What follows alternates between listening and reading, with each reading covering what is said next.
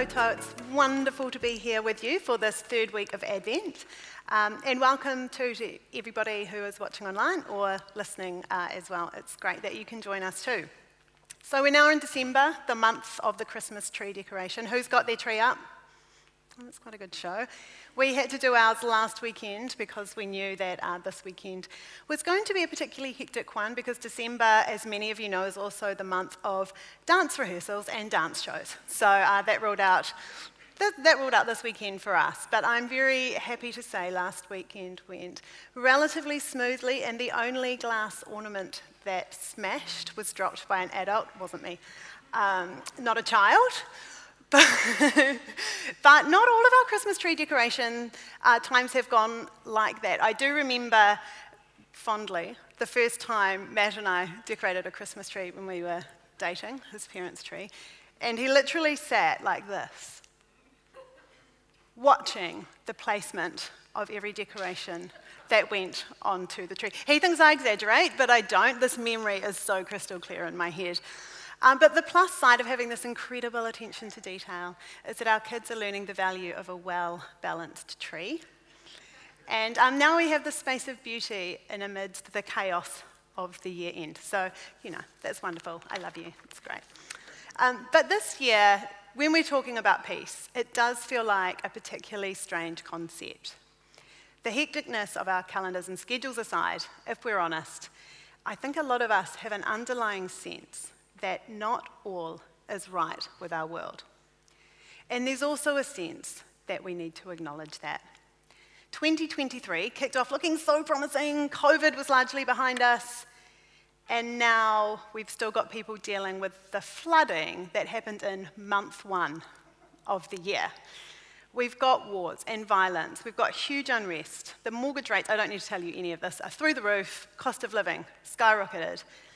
And these are major and very real things that are threatening the lives, the well-being, and the stability of so many people worldwide. We can feel the current of turmoil and unrest in our bones and in our stomachs. And I think that chaos in our internal world and what we're seeing in the external world can seem sometimes just too big, too complex, and too much to even begin to hope for peace. How do we hope for that? And even though we can hear the need and the world crying out for peace, it feels elusive, improbable, and kind of impossible. And I know from some of my conversations with you, there is a real deep heart's cry of what do we do? What can I do in the middle of everything that our world is facing? And where is God? And the reality is that our world right now is actually not super different from the world of Mary. Because when she became pregnant, the Jewish people were theoretically living in peace, Pax Romana. Rome had taken great pride in the peace and stability that it had brought to all its conquered worlds. But it was a fake peace. It was an illusion of peace because it was peace that they had brought by military force. And it was built on oppression and injustice. And so in reality, Mary's people were at the bottom of the pecking order in their world. They were living under layers of control. Firstly, they had Rome, which had all of the unopposable imperial and military authority over Judah.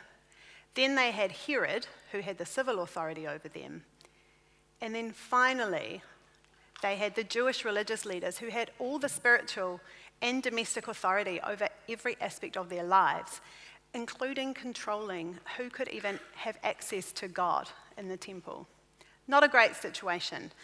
So when Mary sings, she's declaring anew God's vision for the world in the face of her current reality. And she's bringing a completely revolutionary message into a world where her people are dominated by the wealthy, the powerful, and the social elite. And this song flips it. Dietrich Bonhoeffer, the German pastor, and theologian, preached on this and he had some great stuff to say. He said, "The Song of Mary is the oldest Advent hymn. It is also the most passionate, the wildest, and the most revolutionary Advent hymn that has ever been sung. This is not the gentle Mary portrayed in paintings. There is none of the sweet, wistful, or even playful tone of many of our Christmas carols, but instead a hard, strong, relentless hymn about the toppling of the thrones and the humiliation of the lords of this world, about the power of God and the powerlessness of humankind. This is the sound of the prophetic women of the Old Testament, Deborah, Judith, Miriam, coming to life in the mouth of Mary. Mary, who was seized by the power of the Holy Spirit, speaks by the power of the Spirit about God's coming into the world. Surely from now on all generations will call me blessed, sings Mary joyfully. But what does that mean to call her blessed? Mary, the lowly maidservant.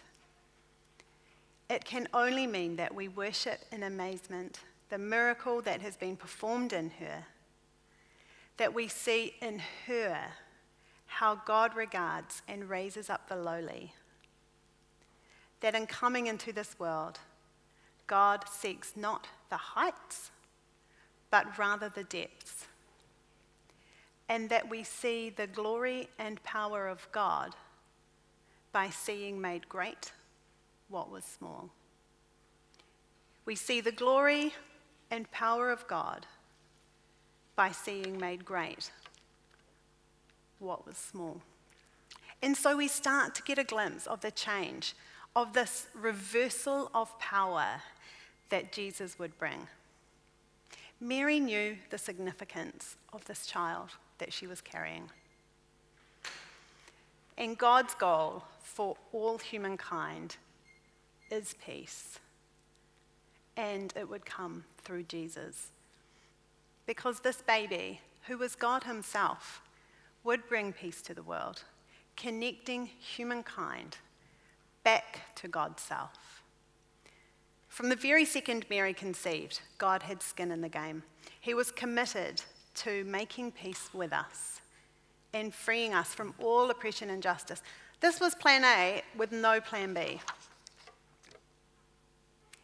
But peace, however, is a very tricky concept to articulate because in our Western framework, peace seems like a feeling we're chasing, peace and quiet, often in solitude or a day at the spa. It's as if the idea of peace involves us being calmed down to some blissful psychological state. But when we look at peace from a biblical perspective, it dramatically enlarges and expands this idea. Because the word for peace in Hebrew is shalom. And shalom is a state of soundness or flourishing in all dimensions of existence, in our relationship with God, with one another, with nature, and with ourselves. This is God's basic intention for humanity, that we live in a state of all rightness in every area of our lives. So that's a lot more than just an absence of conflict, a massage, or some lovely time to yourself. Shalom thus combines in one concept the meaning of justice and peace, because to know shalom requires the achievement of both justice and peace. They're inseparable ingredients of the same reality, because it's through our at-oneness with God and our commitment to God and his ways and God's commitment to us that we know shalom.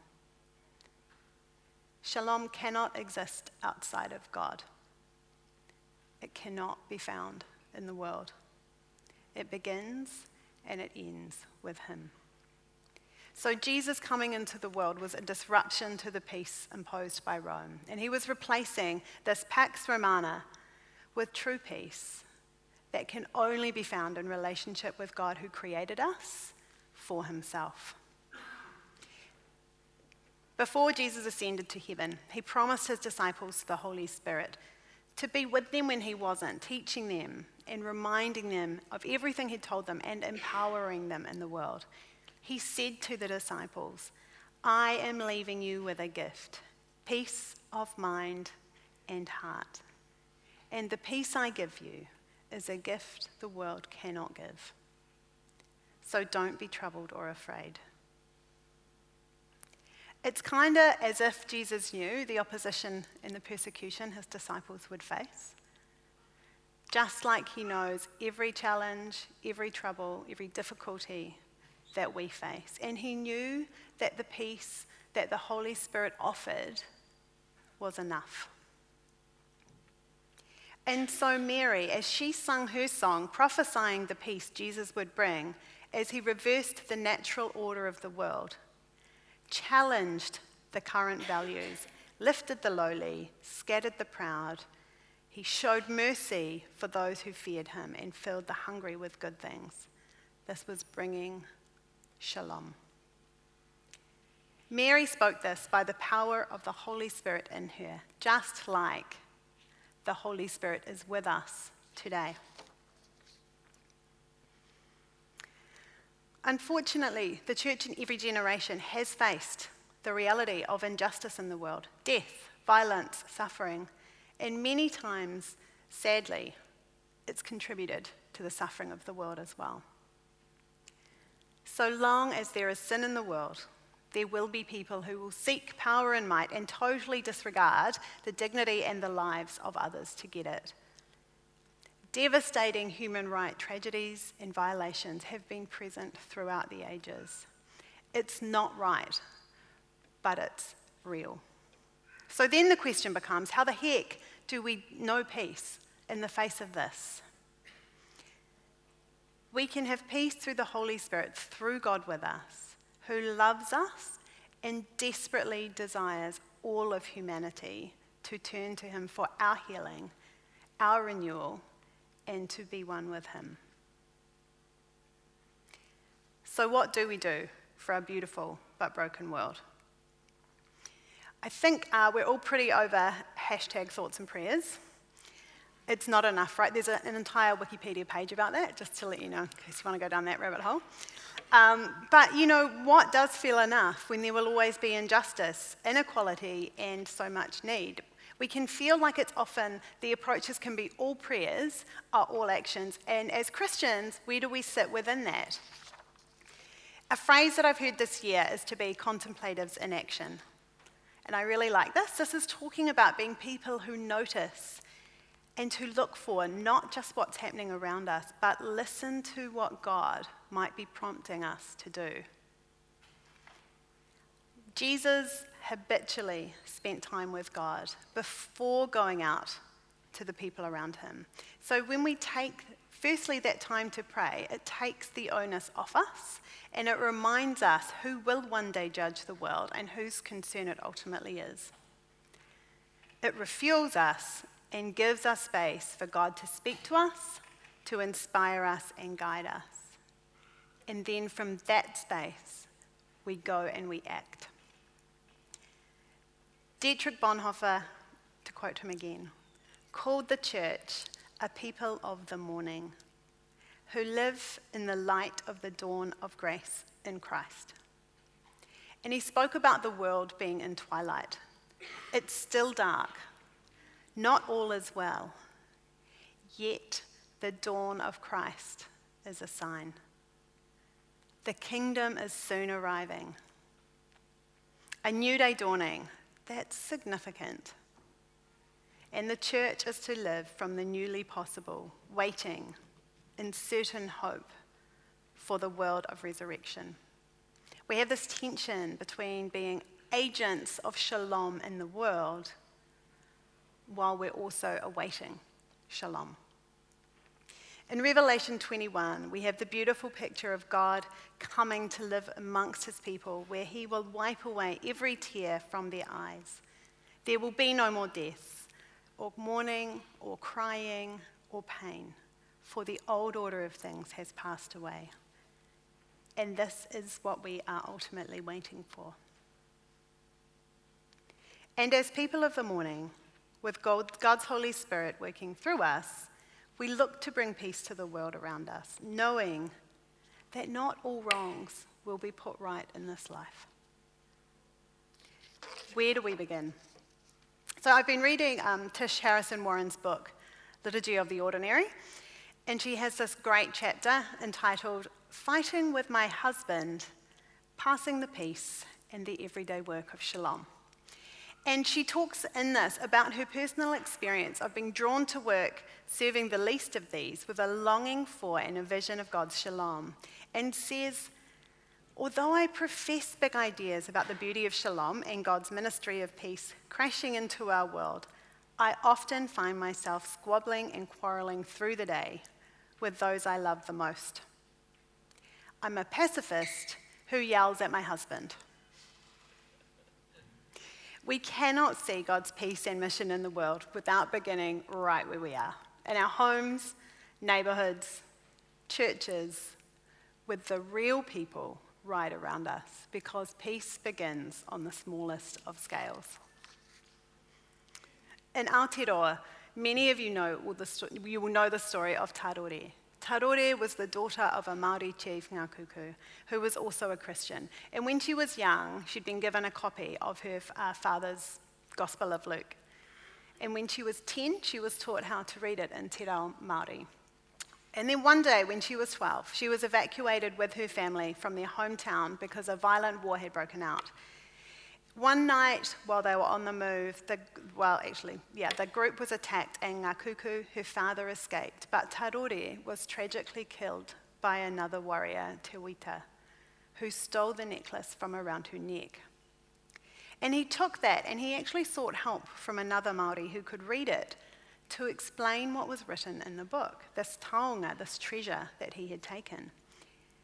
And when Te Whiti was given the explanation of what was in the Gospel of Luke, this led him to being converted to Christianity. And so he returned to Te Whiti's father, Ngā Kuku, because in Māori custom, they would take revenge for the death of another. But instead, Ngā Kuku preached forgiveness and how there was too much bloodshed, and he called his tribe to trust in God's justice.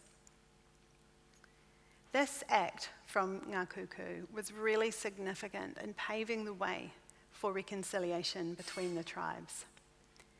And the story of this and the words from the Gospel of Luke spread firstly around the North Island and then through the South Island to the Māori people, where it was said the message spread like seed on the wind. And it had a massive impact on the Māori people coming to know Christ in Aotearoa. And all of this happened through Tarore, her little book of Luke, and an act of forgiveness by her father. So what do we do? Well, in the words of one of the most famous queens of the past decade, do the next right thing. That's Queen Alyssa of Arundel, to those of you unfamiliar with the Disney Frozen franchise. It's super annoying how right that is, though. Do the next right thing, however inadequate or imperfect it seems. For Mary, she embraced the role that God had given her in bringing Jesus into the world. She just said yes and got on with doing what was in front of her, being obedient to what God had asked her to do. And for those of you who've participated and share the love, that's an act of peace and hope and love. And you can bet for those kids and any parents watching them open presents, it's going to be an act of joy as well. We cannot underestimate the power of little decisions and actions. God has made you, and can use you to bring shalom wherever you are in your life. Awhi Mai Te Aratu is a community gardening project local to us that connects in with local food banks. I love gardening and I find it really therapeutic for a myriad of reasons. And I'm hoping that next year that's something I can get involved in and involve the kids in too. Shalom with the land and bringing shalom to those who need the kai that the land produces as well. What opportunities might you have in your communities to bring shalom? Coming into close, as we Advent, as we wait, as people of the morning, for Christ's coming, both at Christmas and his second coming, that brings the completion of his kingdom, we're invited to receive the peace that Mary sung about. And we're also invited to be agents of peace to those around us, beginning with those closest to us. In difficult times and when we're feeling overwhelmed, prayer is still the best place to go. It lets us participate without losing hope. There was deep faith in Mary's prayer in a God who will one day right all wrongs. How do you need to pray today? As Newt said, at the end of the service, we'll have prayer ministry, and I want to invite you, if you need to come forward. You may not even want to have anybody pray with you. Pretend this is an altar. Come and pray. Kneel, stand, do whatever you need to do. Give God any feelings of overwhelm, burdens. Pray. Take a moment to talk to him and ask for his Spirit to work in these places and bring peace. Or if you would like prayer, we would love to stand and pray for you and pray for the power of God's Spirit to work where you need it in your life or the lives of those that you love to bring peace. And to close, I'm going to invite you to stand with me and pray together the peace prayer of St. Francis of Assisi. And as we pray this prayer, we stand with the many generations of the church who've turned to God with these very words to ask for God's help and to encourage each other to be people of peace in the world. So if you'd like to stand, let's pray. Lord, make me an instrument of your peace. Where there is hatred, let me sow love.